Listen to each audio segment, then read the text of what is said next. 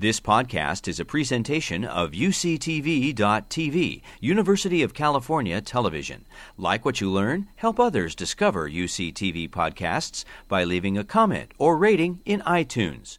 Good evening. My name is Harry Helling, and I am the Executive Director of the Birch Aquarium at Scripps Institution of Oceanography, UC San Diego. Welcome to the Jeffrey B. Graham Perspectives on Ocean Science webinar series. This year, we are organizing these webinars as themed mini-series highlighting the world-class research at Scripps. Tonight, we present the last talk in a three-part series focusing on climate change impacts in California and the West. It is my great pleasure to introduce our final speaker in this series, Dr. Nina Oakley.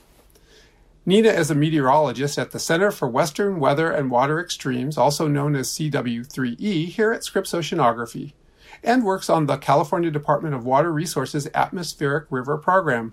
Nina received her master's and PhD degrees in atmospheric sciences from the University of Nevada, Reno.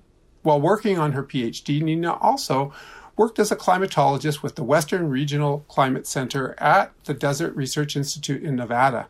In this position, she supported a wide range of climate data users in locating, accessing, and using climate data.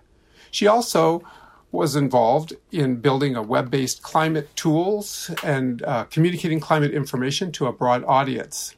Nina's research interests and her work for CW3E are focused on understanding the characteristics of extreme precipitation in California and its applications to post-fire debris flows, shallow landslides, and water resources.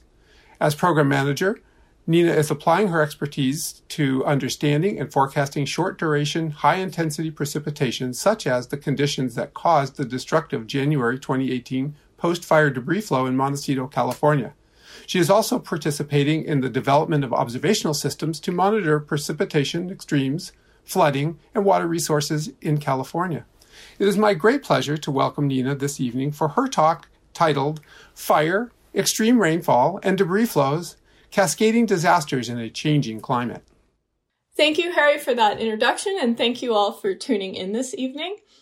So, I'll start off with a little story. I grew up in Southern California in Santa Barbara County, and when I was a teenager and starting to become interested in science, we had several very extreme storm events in the late 90s and early 2000s. You might remember 1994, 1995 winter, 1997, 1998. Some intense rainfall events, flooding, and lots of impacts for Southern California.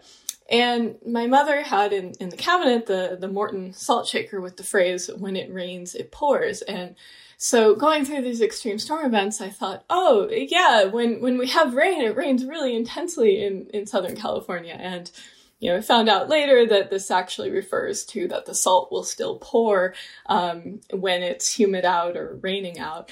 There's also a song about it that some of you may be familiar with. It never rains in Southern California, but don't they warn you, it pours, man, it pours. And that also is probably not actually referring to the rainfall, but both are really good descriptors of what we see in with rainfall in Southern California, that we have very intense rainfall during our storms, and this can produce impacts such as post-wildfire debris flows that we'll be talking about today. So, as you all heard in the introduction, my name is Nina Oakley. I am a meteorologist and climatologist with the Center for Western Weather and Water Extremes. My research focuses on extreme rainfall and post-wildfire debris flows, and that's what we'll be talking about today. And this is a multidisciplinary hazard. So when we're talking about post-fire debris flows, we're considering geology, geomorphology, hydrology, ecology, fire weather, fire ecology, meteorology, climatology, and social science even for understanding how we communicate these hazards to people and how they respond to that. And so I'll be really focusing in today on my experience of meteorology and climatology associated with this, but hopefully I can address some of your questions on the other topics involved as well. So to get started, I wanted to give a description for those who may not be familiar of what a post-fire debris flow is. And post-fire debris flows are a type of landslide that can occur after a wildfire due to water-repellent soils. So when a fire moves through an area, there are physical and chemical changes that occur in the soil that create a water repellent or a hydrophobic layer that you can see in the upper left image. And the water does not infiltrate into the soil, but rather runs off. And when you have intense rainfall and it runs off, it will scour rock, ash, soil, and other debris from the steep channels in the mountains, and this material is concentrated into these steep channels and then can issue out onto the alluvial fan below. And if you have infrastructure or homes and communities at the bottom of these steep, narrow canyons, they can be impacted by debris flows. And so what does it take to trigger these in terms of rainfall? So in Southern California, very generally speaking, a 1/4 inch in 15 minutes is enough to initiate a debris flow in the first year following a wildfire. And the landscape is most susceptible to the post-fire debris flows in that first year, and then in subsequent years, as vegetation and the soil start to recover, there's less of a hazard. And you all may not be familiar with, well, what does a 1/4 inch in 15 minutes? Does that happen all the time, or is that rare? This is generally, for the Southern California region, a less than 2-year rainfall event. So we'd expect to see this kind of rainfall intensity at least every other year. In some places, we expect it annually or multiple times a year. So not a rare rainfall event to get triggering intensities for a post-wildfire debris flow. And this triggering intensity I mentioned here, this is just to initiate any type of debris flow. So they can range from being very small and minor to catastrophic, as we saw in the January 2018 debris flows in Montecito. So, and we'll talk a little bit later about what does it take to produce a catastrophic debris flow. And but what to remember as we go through this presentation is that this short duration, high intensity rainfall is key. We're really focused on this 15-minute window for precipitation intensity. So I'd also like to describe how a post-fire debris flow is different from a shallow landslide, make sure we're all on the same page with the process that we're talking about. So in the image on the left, we're looking at shallow landslides. You may have seen these driving around in Southern California. This picture, I think specifically, is from Northern California. But what I'd like you to note in that picture is you can see the actual release point where the shallow landslide began. And the likelihood of these is related to antecedent rainfall, so how much rain fell in the year to date, and also storm total. We tend to see these with high storm total rainfall. So we need conditions that are going to really saturate the soil and to have these shallow landslides. So you can think just generally shallow landslides typically associated with a lot of rain and a very wet year. In contrast, on the right-hand side, we're looking at the source region for a post-wildfire debris flow, and this is from looking at the Montecito event. And so, in this picture, I'm standing up on Camino Cielo, so at the crest of the San Ynez Mountains, looking downhill with Montecito and Santa Barbara and the ocean in kind of in the background of the image there. And you'll note here you don't see a specific point source like you do with the shallow landslide, but rather that material has been scoured from these channels and then moved down the canyons here. So you have more contribution from various areas of the channels in the mountainside rather than releasing from a specific point. And for the post-fire debris flows, the intensity, as we said in the previous slide, is most important. The likelihood of having a post-fire debris flow is not related to how much rain you've had so far to date or the storm total rainfall, but is really about this intensity. So hopefully we can differentiate between the two, and today we're talking about the conditions on the right-hand side. There's a long history of destructive post-wildfire debris flows in Southern California. In the top row, these are two that took place in the San Gabriel Mountains with many fatalities. And prior to the Montecito event, our last major fatality event was in the San Bernardino Mountains on the Old and Grand Prix burn areas on Christmas Day of 2003, with 16 fatalities in that event. In the center, just to show an example of other places, no fatalities in this event, but in the Santa Monica Mountains, Camarillo Springs experienced a damaging debris flow in 2014. And then most recently, the tragedy in the post-fire debris flow in Montecito with 23 fatalities. So you might be asking, well, why is Southern California so prone to post-wildfire debris flows? So let's run through all the factors associated with this. So there are several factors that contribute to having impactful post-fire debris flows, and Southern California sees all of these factors. So the first is having favorable geology for debris flows and erodible soils. These are present throughout Southern California, especially in the transverse ranges, the east-west oriented mountain ranges of Southern California. Steep terrain is also a factor, and anyone who's gone for a hike in Southern California can attest to that steep terrain is abundant in the area. Also important is if you have a debris flow and no one lives there and there's no infrastructure there, it's probably not going to be as impactful.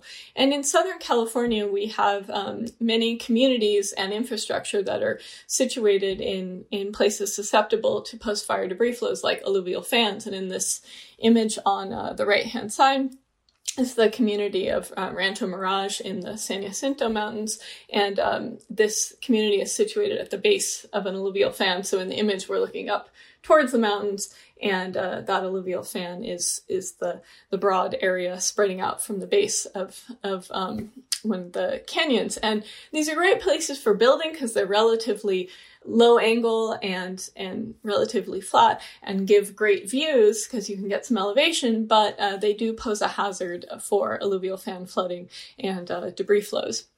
So we'll dig into this topic of wildfire and burn severity a bit because you all are familiar with wildfire in Southern California, but maybe less familiar with the concept of burn severity.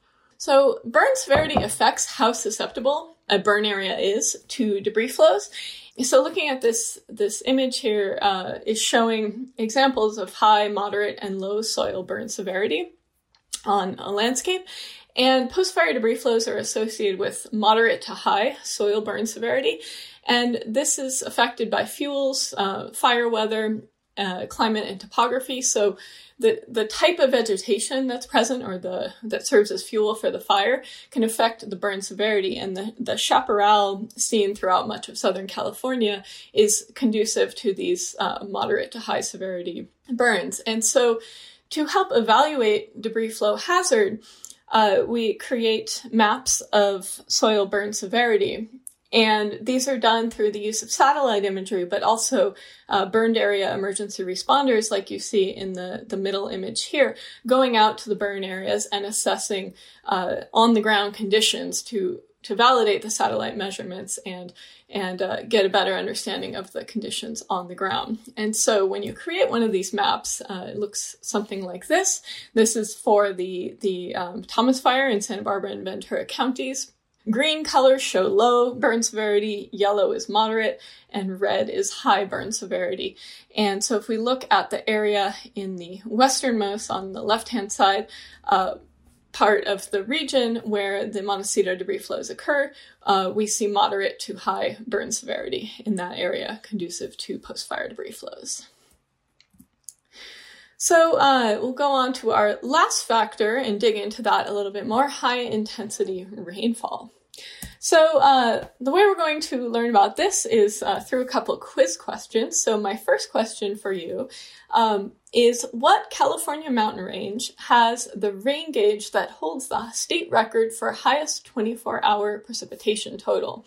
You have 6 choices here, and I've also labeled them on the map to the right. Is it the North Coast Ranges, Santa Cruz Mountains, Sierra Nevada, San Ynez Mountains, San Gabriel Mountains, or San Jacinto Mountains? And hopefully you all picked E, San Gabriel Mountains. And This, in 1943, at a location called Hoagie's Camp in the San Gabriel Mountains, nearly 26 inches were recorded in 24 hours. And this may be a little bit counterintuitive if you're familiar with California climate, because Northern California on average is wetter than Southern California, sees more storms and higher annual rainfall totals. But we have some of the more extreme rainfall events in Southern California. So back to the beginning, when it rains, it pours in Southern California. So adding on to this, because we're interested in not that 24-hour total, but really these hourly to sub-hourly rainfall durations for post-fire debris flows, your next question is, what area of California has the record for highest 1-hour rainfall? So is it Northern California, Central California, or Southern California? And this is a little bit of a trick question, so don't overthink it, but give it a shot. We'll see how you do. All right, so the answer is we don't have an official record. It's really challenging to assess the highest 1-hour rainfall record.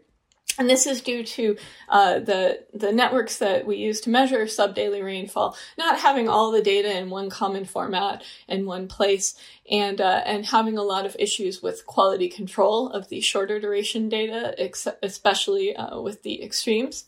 But unofficially, looking through records that are available and information other climatologists have out there, 4.7 inches at Mount Palomar in 1992 during a thunderstorm event from a record with the National Weather Service in San Diego.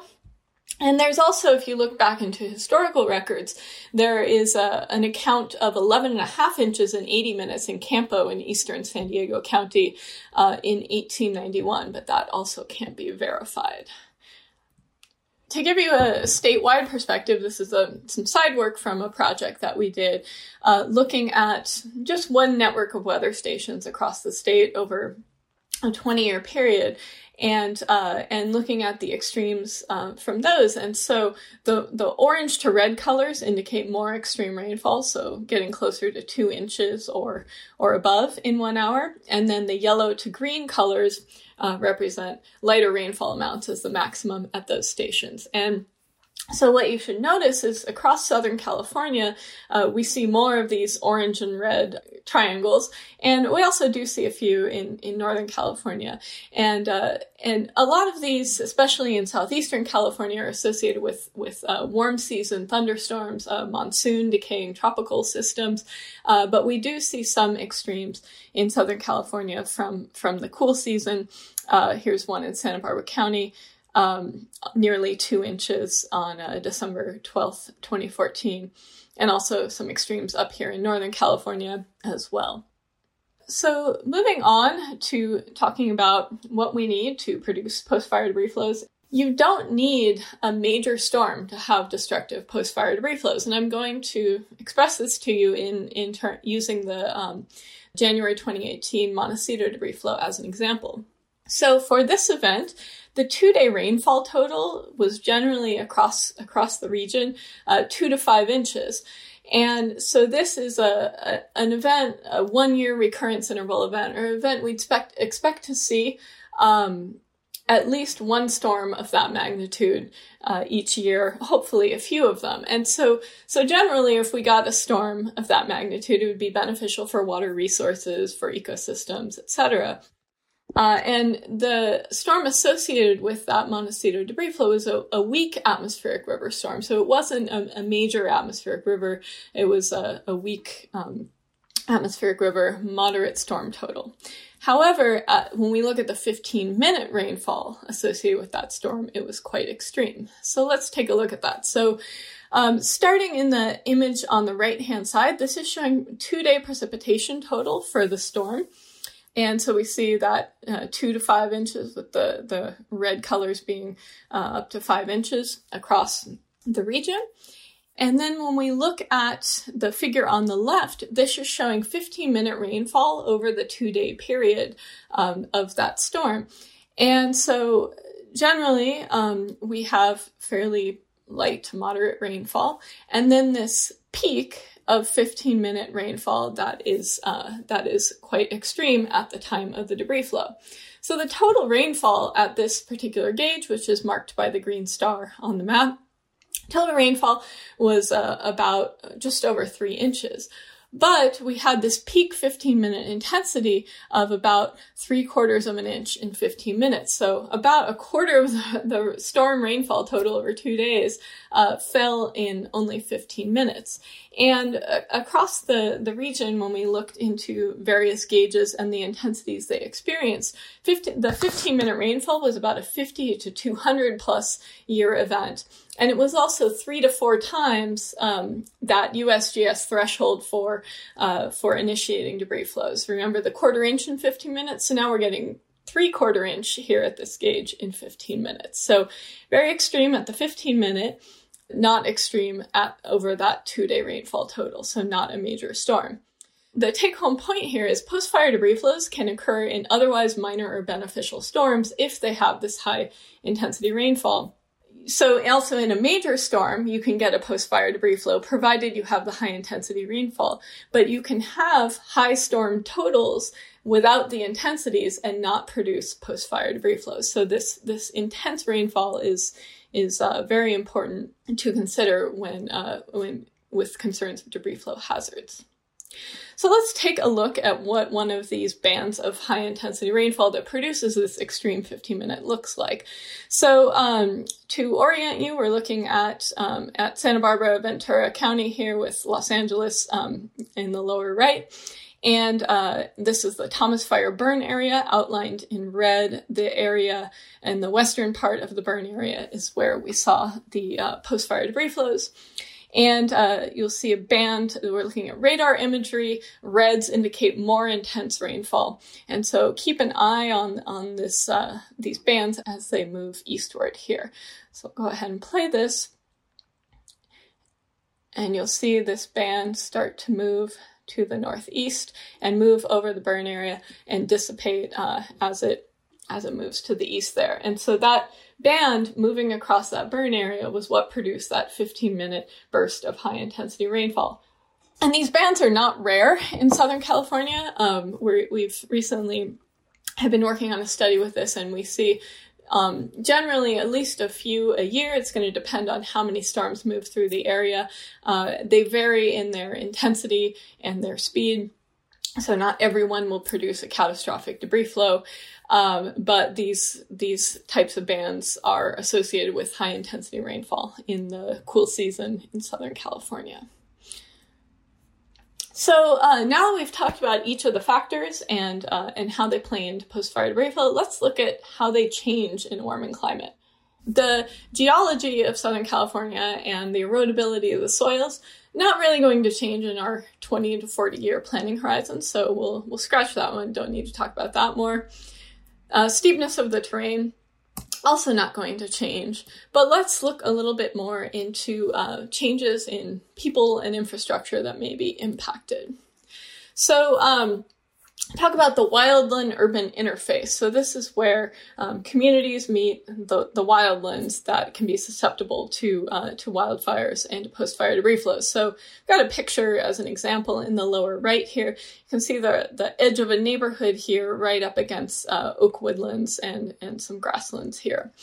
So this is an example of wildland-urban interface. And we've seen, shown in the image on the left, a change in the wildland-urban interface since 1990, and the red colors represent areas where the wildland-urban interface has expanded since 1990. And so in Southern California, you see quite a few examples of where this has expanded, also in the Sierra foothills and in Northern California. And so this means there are more people and infrastructure that can be impacted by wildfires and post-fire debris flows.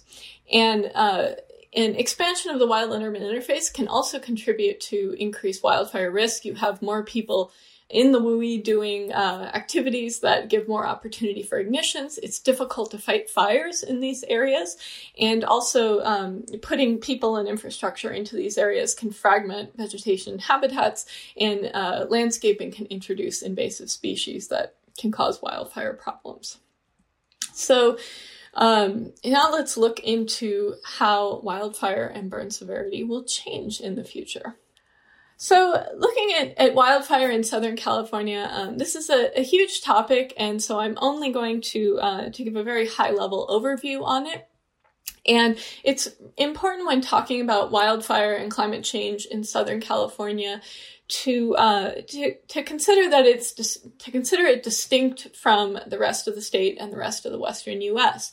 And this is due to the fact that in Southern California, pretty much every year, the Southern California shrublands are fire prone.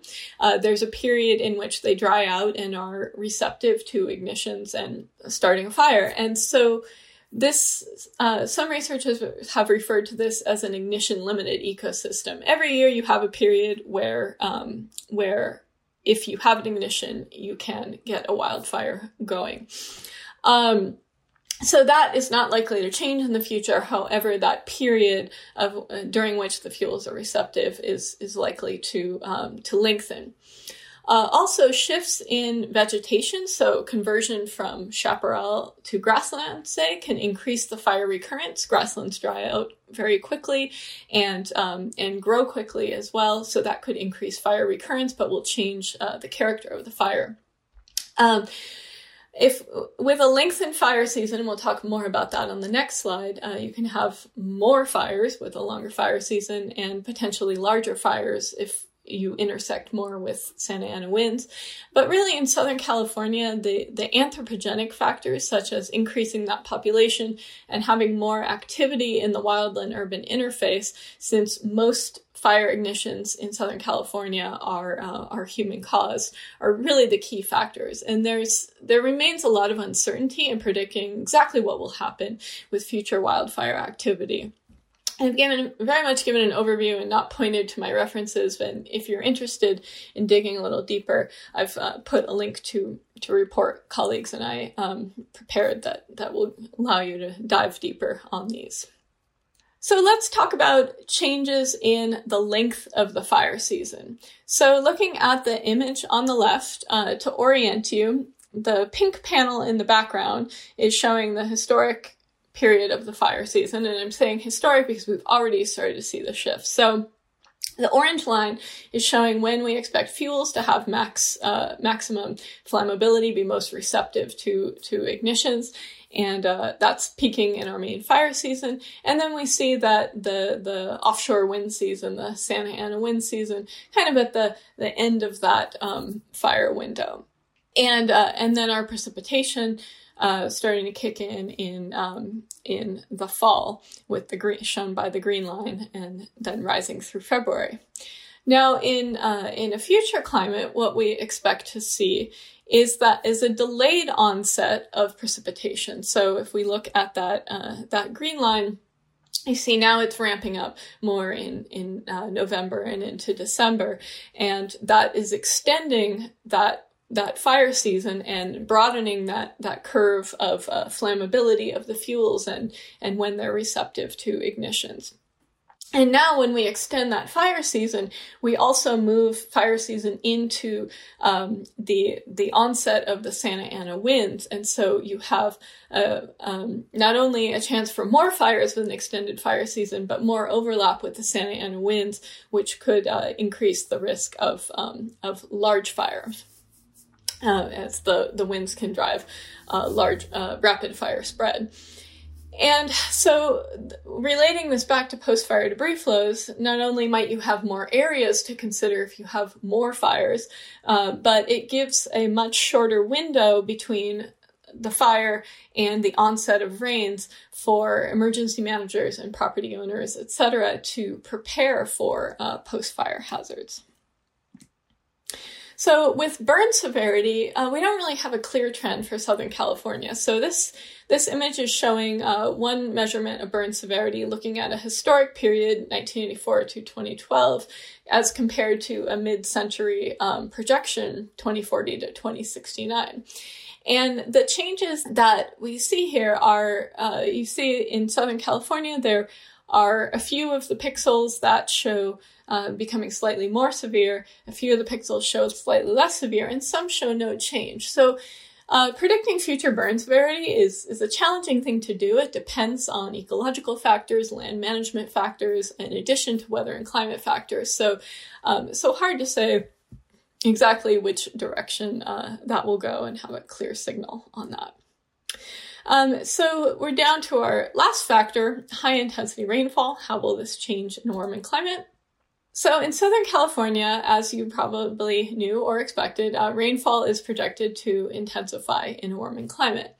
And we don't see a clear trend in Southern California getting wetter or drier, possibly staying about the same. But what climate models do show, even though we don't see a change in precipitation totals, on average, what we do see is an increase in the number of dry days. So if we have about the same amount of rainfall, but we increase the number of dry days, that means we have more intense precipitation on the days that it does rain. And this is associated with what we call the Clausius-Clapeyron relation, which describes how as temperature increases, an air mass can contain more water vapor. And this rate of increase is about for 1 degree Fahrenheit increase, about 4% more water vapor that can be contained in the atmosphere. And so when you have more water vapor in the atmosphere, there's more water vapor available to fall out as rain. So this is thinking about things from the storm total or daily total or annual total perspective. But it's a little bit different when we go down to that sub-daily rainfall that we're interested in for post-fire debris flows. I'm presenting you with a very complicated schematic on the right, so don't worry too much about interpreting that. The point is that it's complicated. That is what I'm trying to show here. And if you'd really like to stare at it and dig in and understand it, I've got the reference for you. Haley Feller and colleagues did a nice review of literature on sub-daily rainfall intensification. So when we're talking about sub-daily rainfall like that may drive post-fire debris flows, research has found that it may intensify more than the Clausius-Clapeyron relation suggests. And this is due to atmospheric and cloud processes, and there's quite a few factors to consider in this. And most of the research to date has been done on warm season processes, so think major thunderstorms. We have less work on cool season processes that are similar to what we're concerned about for post-fire debris flows in California. And there are some emerging results that consider California, but they don't exactly focus on Southern California and on the type of storms that we're interested in particular. So we do need more research to understand how sub-daily rainfall is intensifying in the California cool season. So I want to go back to before we wrap up some of the main principles we talked about earlier in the talk and check your understanding. So true or false? It is very unlikely that post-fire debris flows or flash floods on recent burn scars will occur in a drought year. So true or false?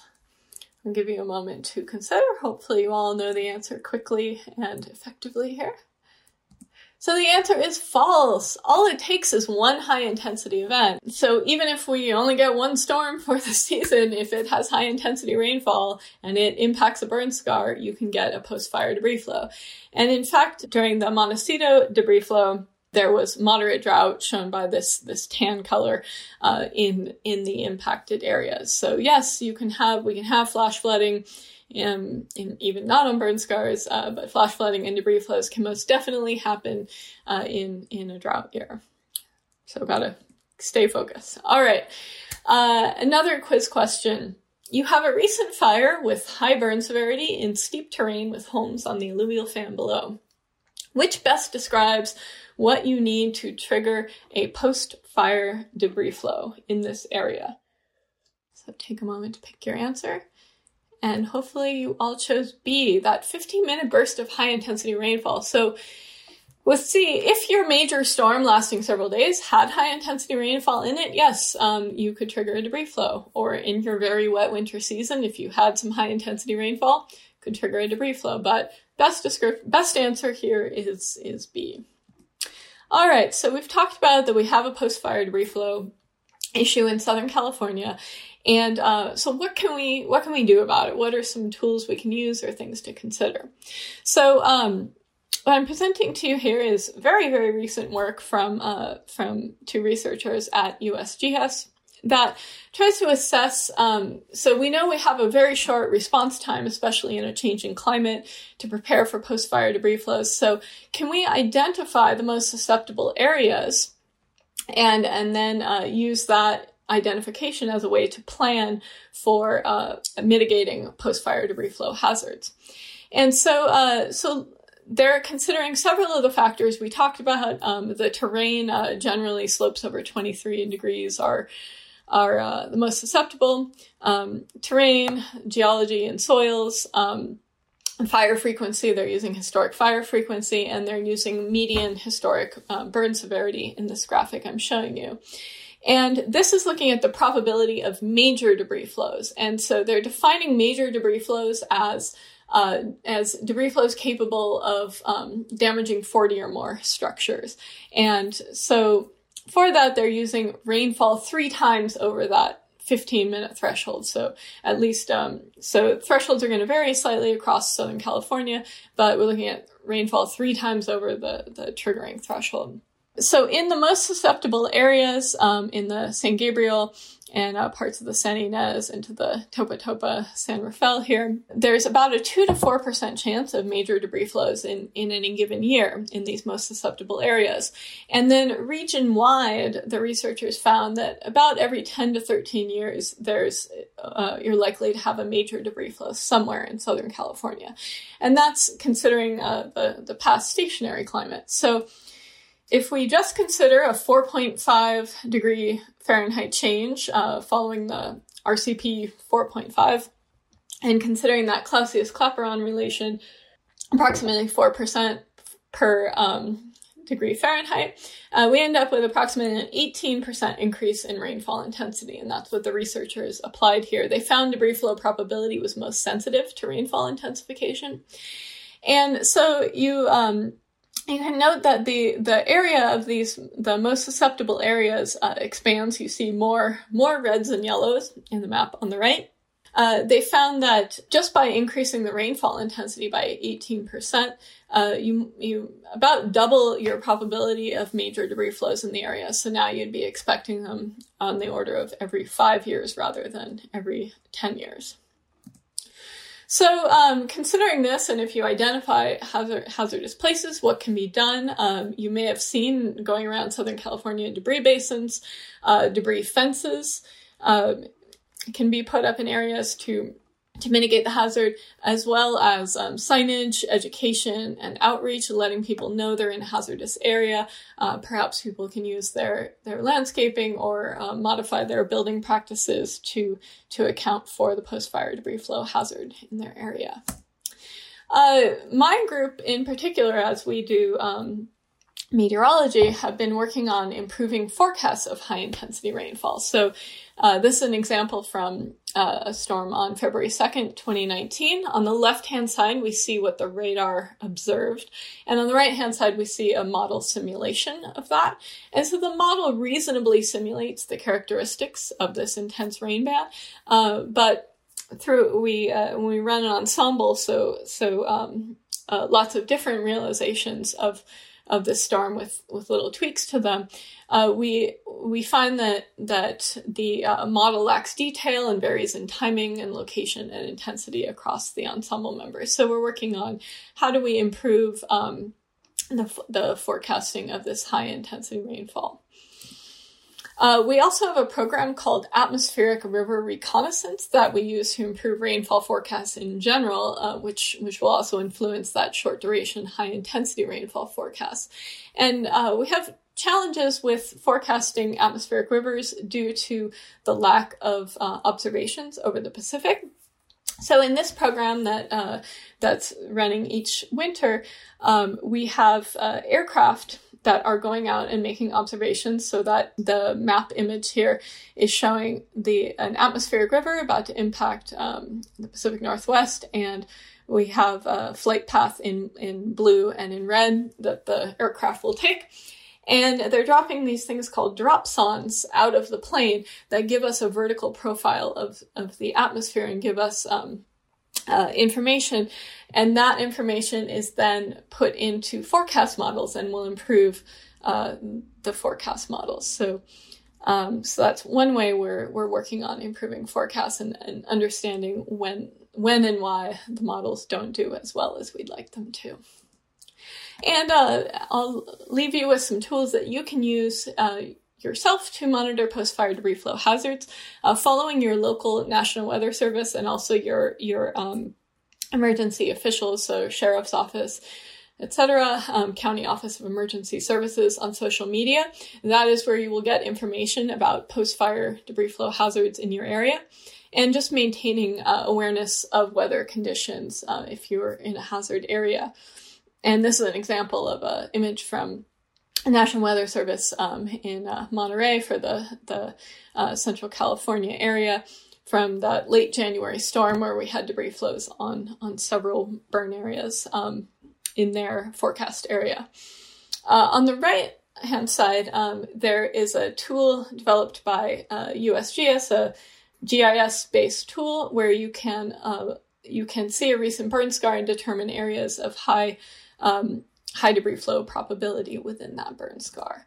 And if there's been a recent fire in your area and you're concerned, your County Office of Emergency Services is the best place to start to figure out your hazard. We do get questions as researchers, what should I do to protect my home?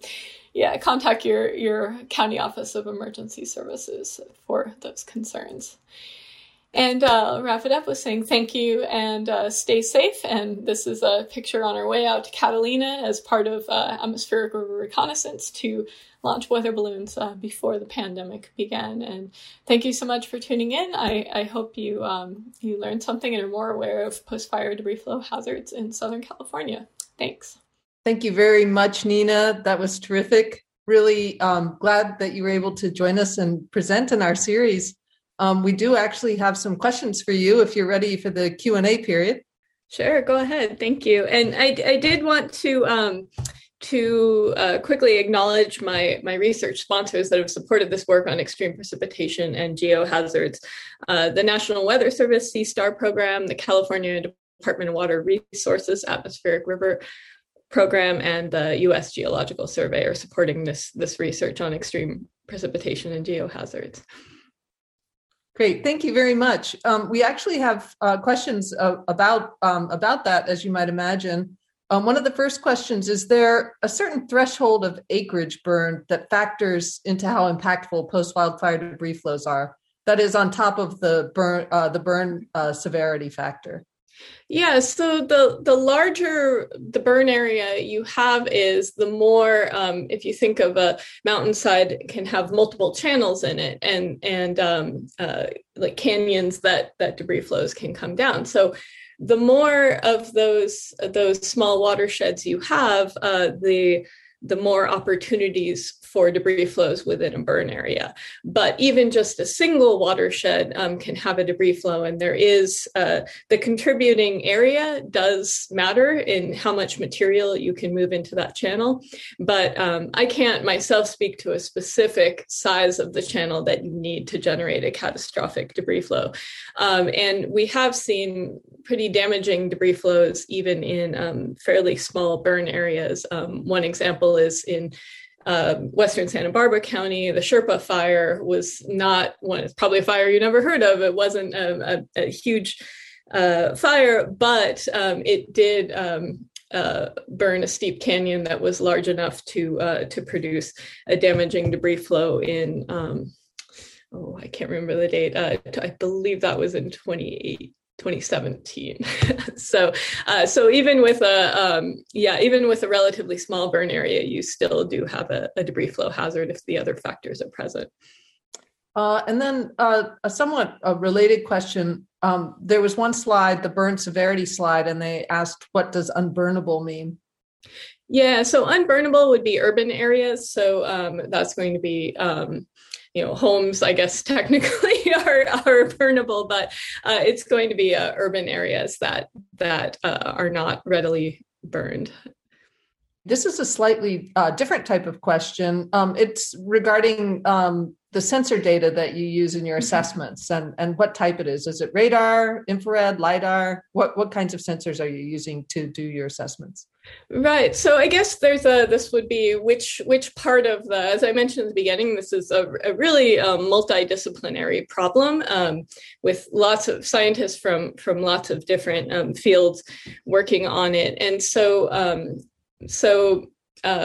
as a meteorologist, I'm not generally out there, measuring the debris flow itself, but my colleagues with the U.S. Geological Survey, California Geological Survey, and at various universities, when they are trying to measure debris flows, what they often put out is a laser stage gauge. So it's a laser that'll point over the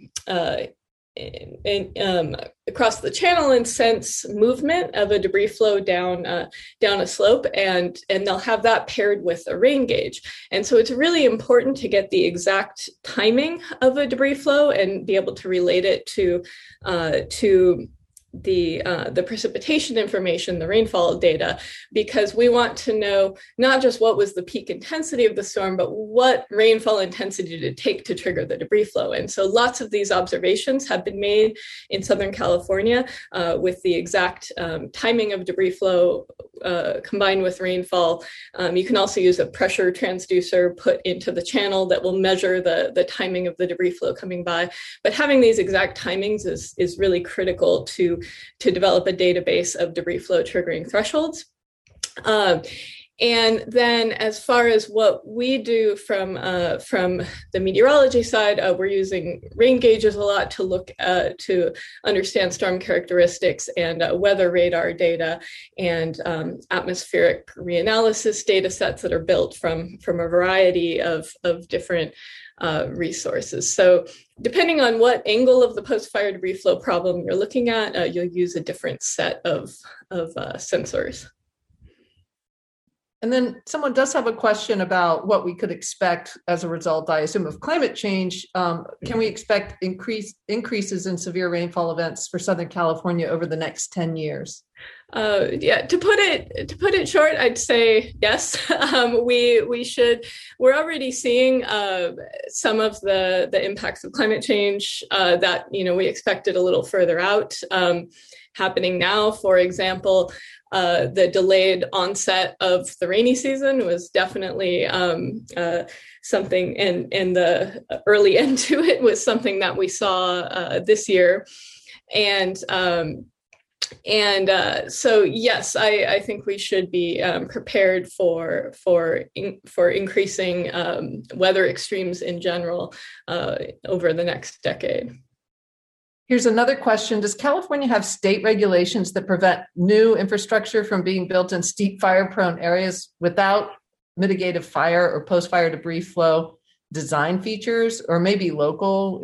Are there regulations? I think we all saw that alluvial fan that you showed and wondered, why are people allowed to build there?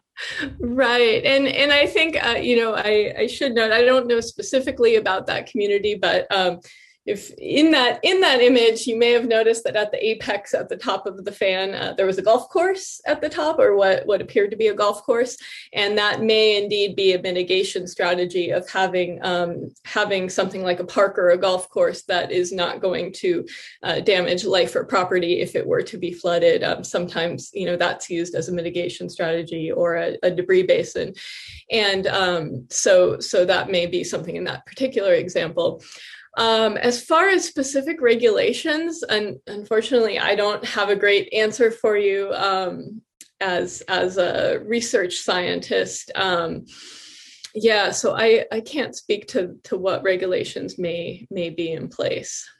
So I have a question that gets at something that I'm curious about, which is we're in a Mediterranean climate, and I know that that's part of what leads to our wildfire risk. I wonder if there are other parts of the world with Mediterranean climates that have similar problems with these post-fire debris flows. Right. So even in the Western U.S., we do see post-fire debris flows basically throughout the Western U.S. in places where we have complex terrain. So these are a major issue in the Southwest, especially they will have their fire season in June is maybe, I think, the max of their fire season in Arizona, New Mexico, and then immediately or during that season you start to have the onset of the monsoon and very intense thunderstorms associated with the North American monsoon, and so they have a very short window sometimes after wildfires to get it and put in mitigation strategies or research observations. And this is also an issue into Northern California and Pacific Northwest, and even in the Great Basin. So we do see these in other places. We just see them more frequently in Southern California, and we have fewer observations. And they're tending to happen in other places that aren't in other places of the Western U.S. that aren't as populated. And yes, we do see them in other places with steep terrain and wildfire in other parts of the world. So I think that's about it for the questions, Nina. I want to thank you again for making the time to talk to us about this really interesting phenomena, one that I think we've all heard about, but we know a tremendous amount more now. Thank you very much for all of the information you provided. And I hope to see all of you who have attended this speaker series join us starting May 10th for the next 3-part talk series when we'll be looking at climate stakeholders and how Scripps informs a wide variety of those stakeholders with respect to climate change impacts in California and the West. I hope everyone has a lovely evening, and thank you, everyone. Good night. You've been listening to a podcast by University of California Television. For more information about this program or UCTV, visit us online at uctv.tv.